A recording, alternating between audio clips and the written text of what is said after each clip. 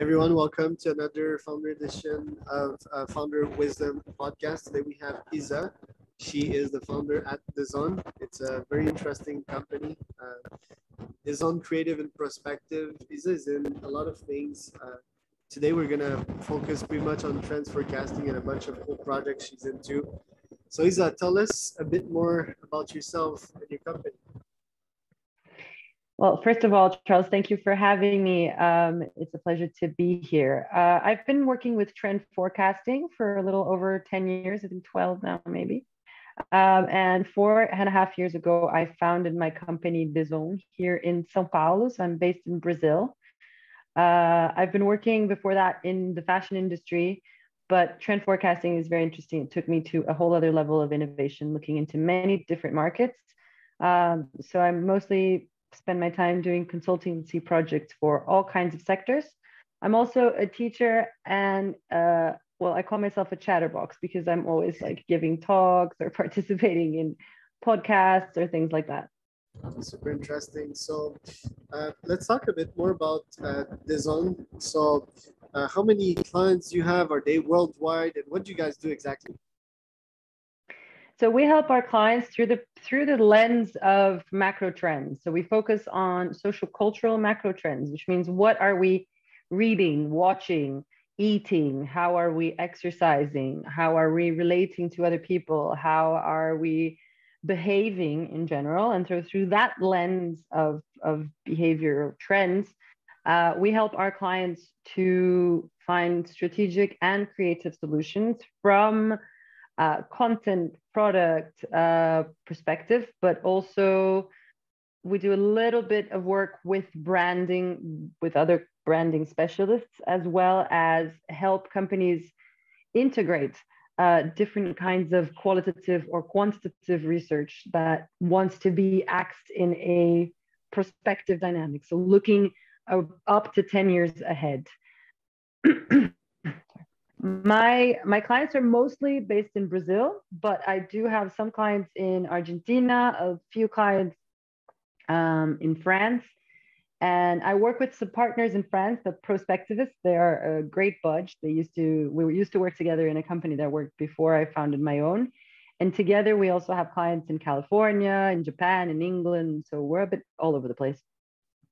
Yeah, that's so cool.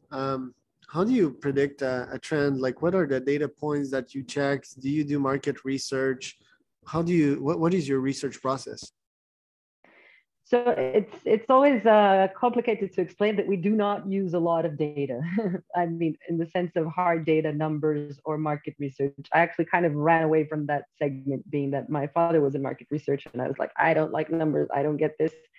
And I'm always interested in the other percentage. Like you'll tell me 73% of people are doing this. I'm like, yeah, but what are the other 27% doing? Because those are going to be the next game changers generally.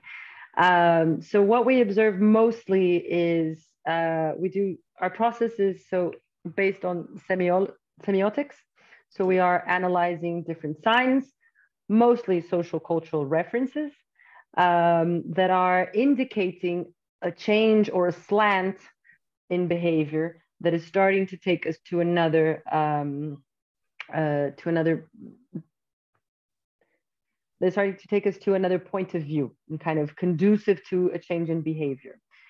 Because I've been doing this with this team for over a decade, we have been mapping that through a grid of sort of I would call macro dynamics or very important points that are intrinsic to our behavior. So how is our identity manifesting? What is our relationship with nature?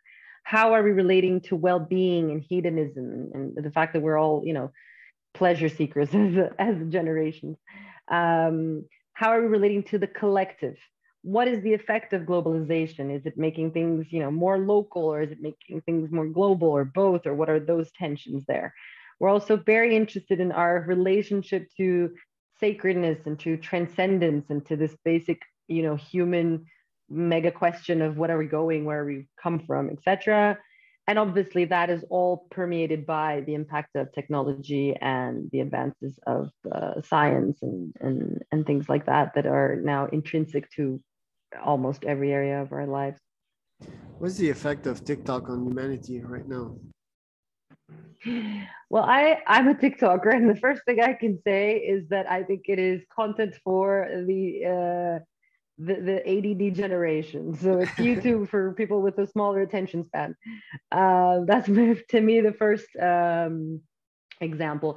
But the biggest effect of TikTok, I think, is that it's still at the very beginning. Like whenever I think about TikTok, I try to remember how YouTube was when people were unpacking with like 3 megapixel cameras and trying to film that unboxing of some shoe or something like that, and how horrible the quality was, but how different at the same time, and how sophisticated it is now. So I also think we need to give TikTok some time, because I think it will become much more sophisticated than it is right now, which is just basically trending nonstop on and riding the frenzy of our overstimulated lifestyles.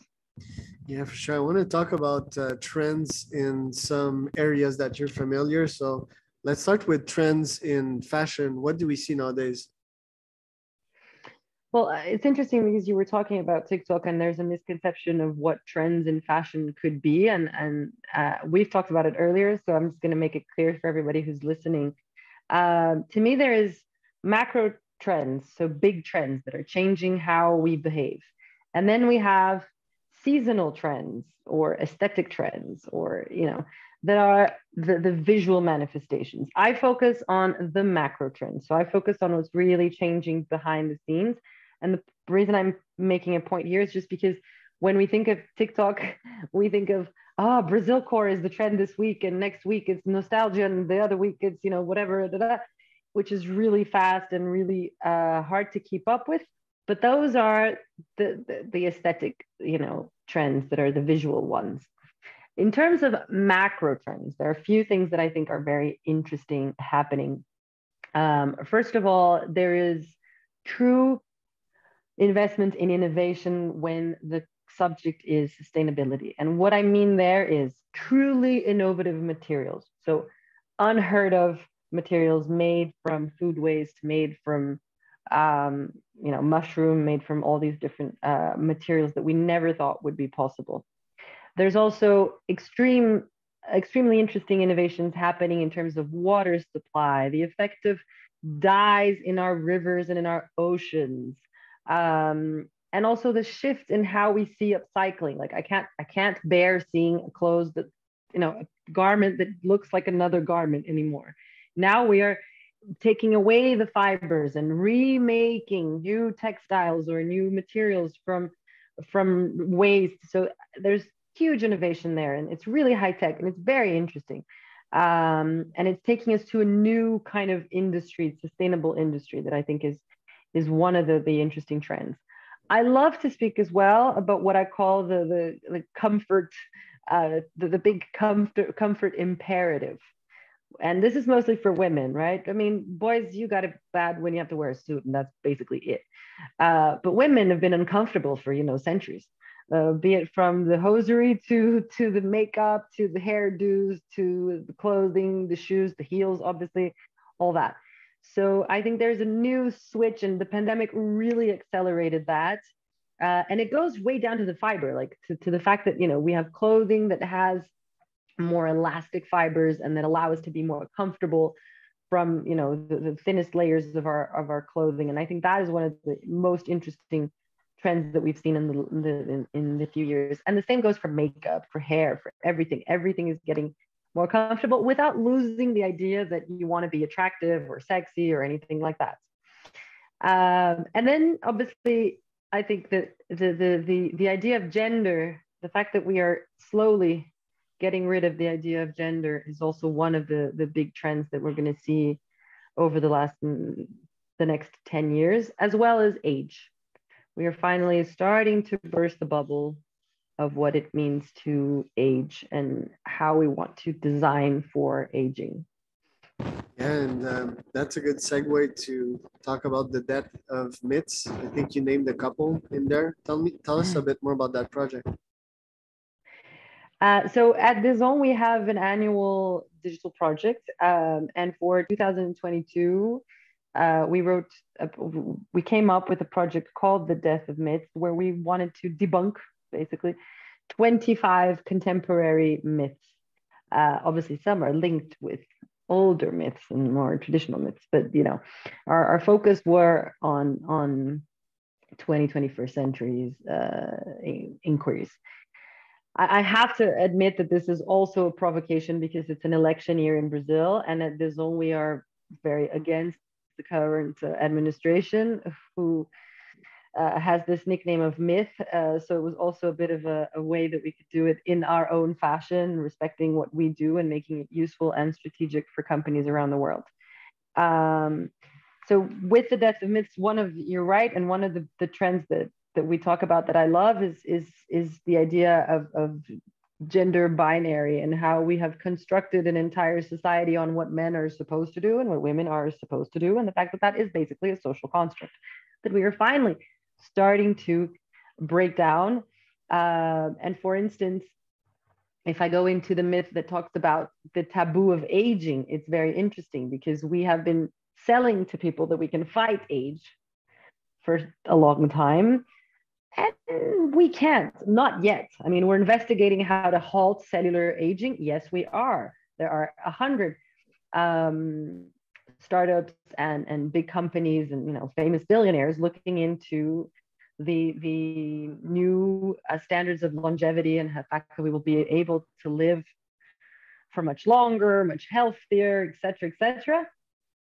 But still, we haven't dealt with the idea that aging has many, many different aspects. It is as much a cultural concept as it is a medical concept, as it is an emotional concept. And I think we're starting to accept the fact that we don't have to age just because our skin ages, and we don't have to age inside, and we can start our lives so many times. We can change our minds, we can innovate, we can change careers, we can create families and things like that throughout our lives. So the death of myths comes with little questions and provocations to try and nudge us to wider, more plural, more inclusive, more collective train of thought.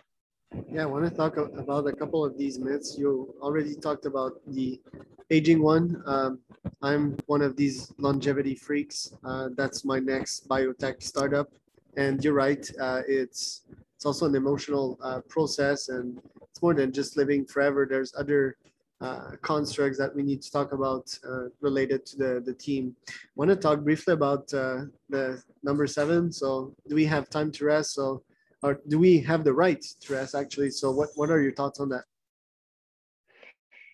I am extremely sad to see that we are living in a performance obsessive culture that wants us to be able to do more and more all the time, and that doesn't really look into the essence of who we are and how we function as animals. Because at the end of the day, we're animals. We try to become these sophisticated machines, but we're just animals. How did that happen in first place? Technology. So the fact that technology has an exponential growth, and I don't need to explain that to you, you know that better than I do, made us believe that at some point we could have, exponential progress or productivity. That's my hunch anyway. So if we think about, the traditional Moore scale, okay, every few years technology becomes cheaper and becomes faster, and that's how we now get to have computers stronger than those that took us to the moon in our hands. Kind of misled us to the fact that we should be always on, like the internet is always on, and that we should reply and we should be available all the time because the internet is there, and so are our devices and our digital technologies. Except that we are not machines, or not those kinds of machines anyway. And most of our creativity and productivity comes from rest, comes from creative procrastination, or, comes from having time off, comes from being in nature, from sleeping, from meditating, from just doing nothing. No wonder most people have their best ideas not when they're cramming or sitting at their table working for 100 hours on Adderall and all that. And obviously, The programming segment was very strong. There's an interesting film called Take Your Pills that talks a lot about this and talks about how in programming the competition became so intense that people just started losing control of their sleep, of their rest, of their bodily functions, and basically disconnecting from their human machines. Yeah, So nowadays, I just think we need to push people, especially leaders, out of this view because the best part of humans is that we are not machines or not, interesting. technological machines. Yeah, well, me personally, I come from a semi-workaholic dad, an entrepreneur, and he still does at least 60 hours per week. He still has time for his family though, so he has somewhat of an equilibrium, and he started working at home in like 2008 or something like that. Um, so I'm glad I had that. I'm also from the Concerta slash Ritalin slash Adderall generation. Lots of my friends were stuck on that, and today they kind of have problems functioning normally. It's really brought disequilibrium in their brain chemicals. So that's kind of sad. So I think with that upbringing, especially at university, which is like compete, get the best grades and so forth. And by the way, a bunch of us use the Ritalin and Adderall to get good grades. Yeah, the people start competing on who gets the best salaries and so forth, but they forget that the greatest richness in life is time, and it's meant to be enjoyed. I think that Absolutely. one solution to that, and one that I certainly use myself, which is why I didn't fall in that trap, in the time trap and the money rich, time poor trap, is podcasts. I listen to various podcasters, for example, Aubrey Marcus, that brought spirituality to my life. And yeah, just let me know that sleep is important. And all these biohackers, for example, that are not all hacking for productivity, but hacking for good life, So I think that that's an interesting point to mention. Then another point that struck me in The Death of Myths, which is a very cool presentation, very pleasing to the eye, is, are we separated from nature? So tell us a bit more about that one. So we basically have this, well, the Occidental culture, I would say, not in the Orient, we have a bit more wisdom. But we've, separated that which is savage from that which is um, the culture and the laws. And so we've separated nature from the human culture, which I think is completely crazy. First of all, because we've invented a pyramid that doesn't exist, where humans are in the top of the pyramid. And this is a complete ego trip, as we tend to do, that put nature beneath us in a way. And I'm simplifying years and years of, philosophers and so much heavy writing on this subject. So please forgive me, whoever here is more studied and in depth, has studied this more in depth than I have, or just for time's sake. So we've kind of separated ourselves and said, no, which is that which is savage and crazy is nature, and our crazy part is nature. But the fabulous part about us is our culture part, our cultural side, and the laws and ideas and things that we've developed and written over the years. Uh, to me, nature is my sanctuary. Nature is my spirituality. So to me, there is nothing crazier than trying to say that nature is beneath or above or below, or we are all part of an ecosystem. So the reason why we say that we are separated from nature is because we have separated ourselves not only from our natural habitats, because we've only been living like pigeons and, not you obviously, but in buildings for a short amount of time. But we've also separated from our own nature, our instincts, um, our bodies, our natural rhythms, our circadian rhythms, everything. And also from a view that we have a lot to learn from nature because we are nature. So nature is almost 4 billion years old. And here is some guy thinking that he knows more than a 4 billion-year-old system about anything. So we keep inventing solutions. Plastic is one of the crazy ones, to things that already exist and that we couldn't look around and think, okay, shouldn't I look at a mango? Like, look how smart that packaging is. Why am I still using plastic to wrap over mango? Which is, So what I'm trying to say is this: that we've developed a counterintuitive system that separates us more and more and kind of tries and elevates that to some sort of status quo, which has a lot to do with what you said in terms of, you know, the glamour of success and money and richness and et cetera, without realizing that time and contact with nature is probably all we need to be healthy and a little happier. Sure. And so we kind of go in many levels of depth. I'm trying to simplify this idea, but yeah, we go into many levels there of how this relationship has been estranged and how much we're missing out because of that. Yeah, I think it's related to the point 20 of the report. You resemble Narcissus. So I think especially younger generations, think they grew up in tech. Some of them grew up in cities, and they don't really know the nature landscape. They're always in urban landscapes, and they're kind of missing out on that. And when you go for long walks in nature, for long hikes, like me, do crazy stuff like ultra marathons in the mountains of 80 kilometers, you realize that there's a very deep connection, and you're meant to be there, not in between four walls, you know. So I recommend people to just go on walks, you know, and explore forests. And you know, who cares if you get your feet wet, or if you come out all dirty. That's what you're kind of meant to be. And observe the feeling that this has on your body, you know, breathing fresh oxygen or earthing, so having your feet in the ground. There's science behind that.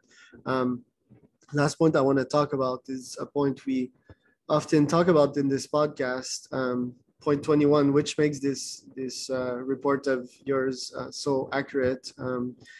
Where does information come from? So there's a lot of disinformation going at the moment, and I believe people don't need more information, but they need OS/systems, mental systems on how to digest information, how to, yeah, like have a critical mind towards information that they receive, and maybe have more than one source of news slash where to get your news and so forth, and not be manipulated. For example, I see it a lot in my parents. They often look at the news, you know, and that's one source of information, and it's constantly sensationalistic. So you listen at these headlines, they incite fears, you know, it's all in red, CNN style, you know, and that's incredibly toxic to a brain, and it makes the brain addicted to those things, just like TikTok does. So what is your take on disinformation, and what can we do to get better information and more of an unbiased opinion on things?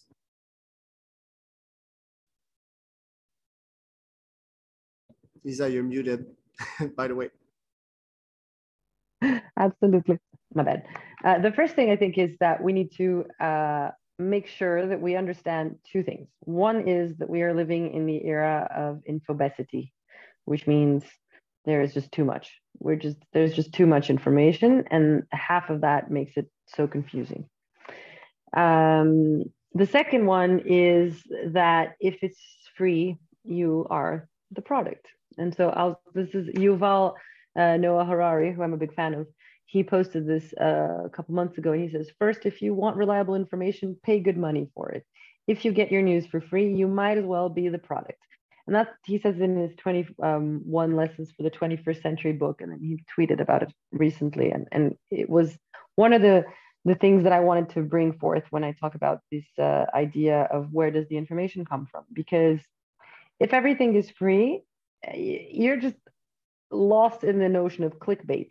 Because yes, there's the traditional media, as you were talking about your parents, which I think is 100% accurate. And then once you go online, it's like the same idea transposes to what will I say that will get you to click. Like we had a publication recently from one of the biggest newspapers in Brazil that said, this symptom is now the new symptom for COVID. And then we would read underneath, there was nothing saying anything about the symptom. And everybody who was commenting on the post had no clue about what they were saying. And when you went onto the article, they still didn't explain it.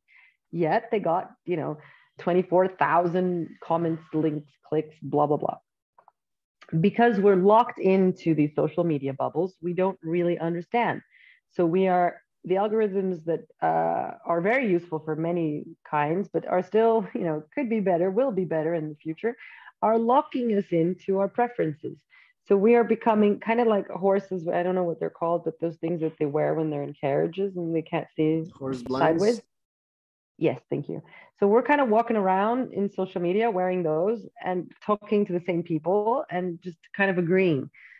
So to me, the worst part and the fundamental part of this misinformation, infobesity, infotoxicity that we are living in is the fact that we have unlearning how to disagree. We need to disagree. We need to have healthy discussions with people who don't see things the same way as we do. That's how we grow, evolve, and learn. That's how debate is healthy and stimulates our brain, our critical thinking, and everything.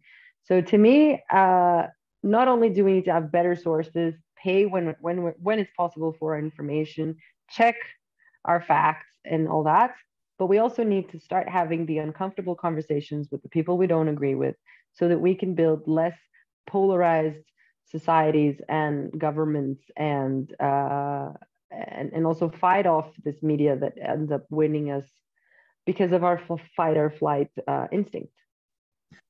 For sure.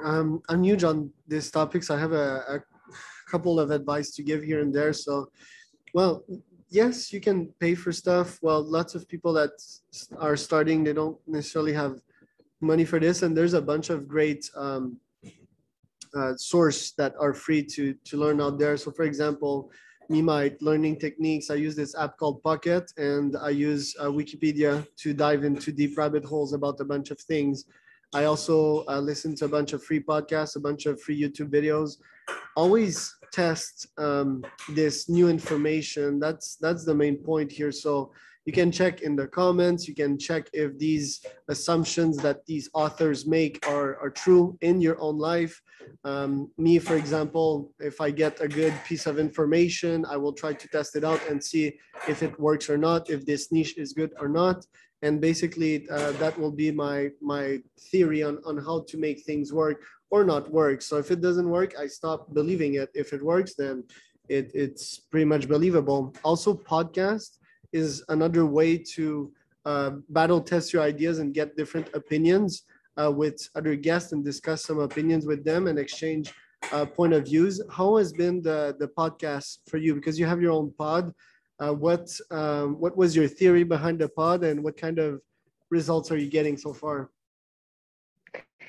So I have a podcast now. It's 1 year old. It's called Ciao Bella. We just became weekly. We used to be like a season organized publication, but we have a new sponsor. So now we're weekly.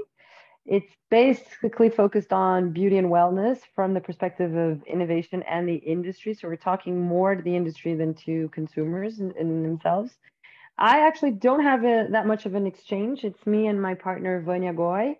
And what we do is we have a sort of journalistic report on the trends that we've been mapping over the last years, that we don't use it as much. So the reason why we did it is we have so much research we want to share. We have so much of what we want to show people who work with us or people who follow and enjoy our work, that we decided to do these sort of pills on innovation on all the trending topics that could give a taste of how we see the world. And so in terms of in terms of generating leads, it's been super interesting because a lot of new clients or partners or things like that have become more aware of what we do and more interested in what we do. We do interview people, but we put it into our script. It's not like your podcast where we're here having a conversation. And I have to say that for me, the most interesting thing was that we have a really short format, 20 minutes max. And that has been our number one sort of, how can I say then, what people have most appreciated about the podcast, which means also, which goes back to me to the idea that we need to be concise and objective about the information that we put into the world, and a little less narcissistic in the sense of I'm going to talk for 2 hours. We have one of the best podcasts in Brazil. It's great, but it's 2.5 hours. You need like a whole week to listen to it. Yeah. So it taught me about how we can make information super relevant, super concise, and also fun, because I think these things need to be fun too. For sure. Well, Isa, thank you so much for coming in today. Where can people find out more about you and Dezon? Thank you for having me. We are on Dezon, dezon.com.br, or at Isa with a Z, Dezon with a Z. And you can find all of these materials and much more on our social media.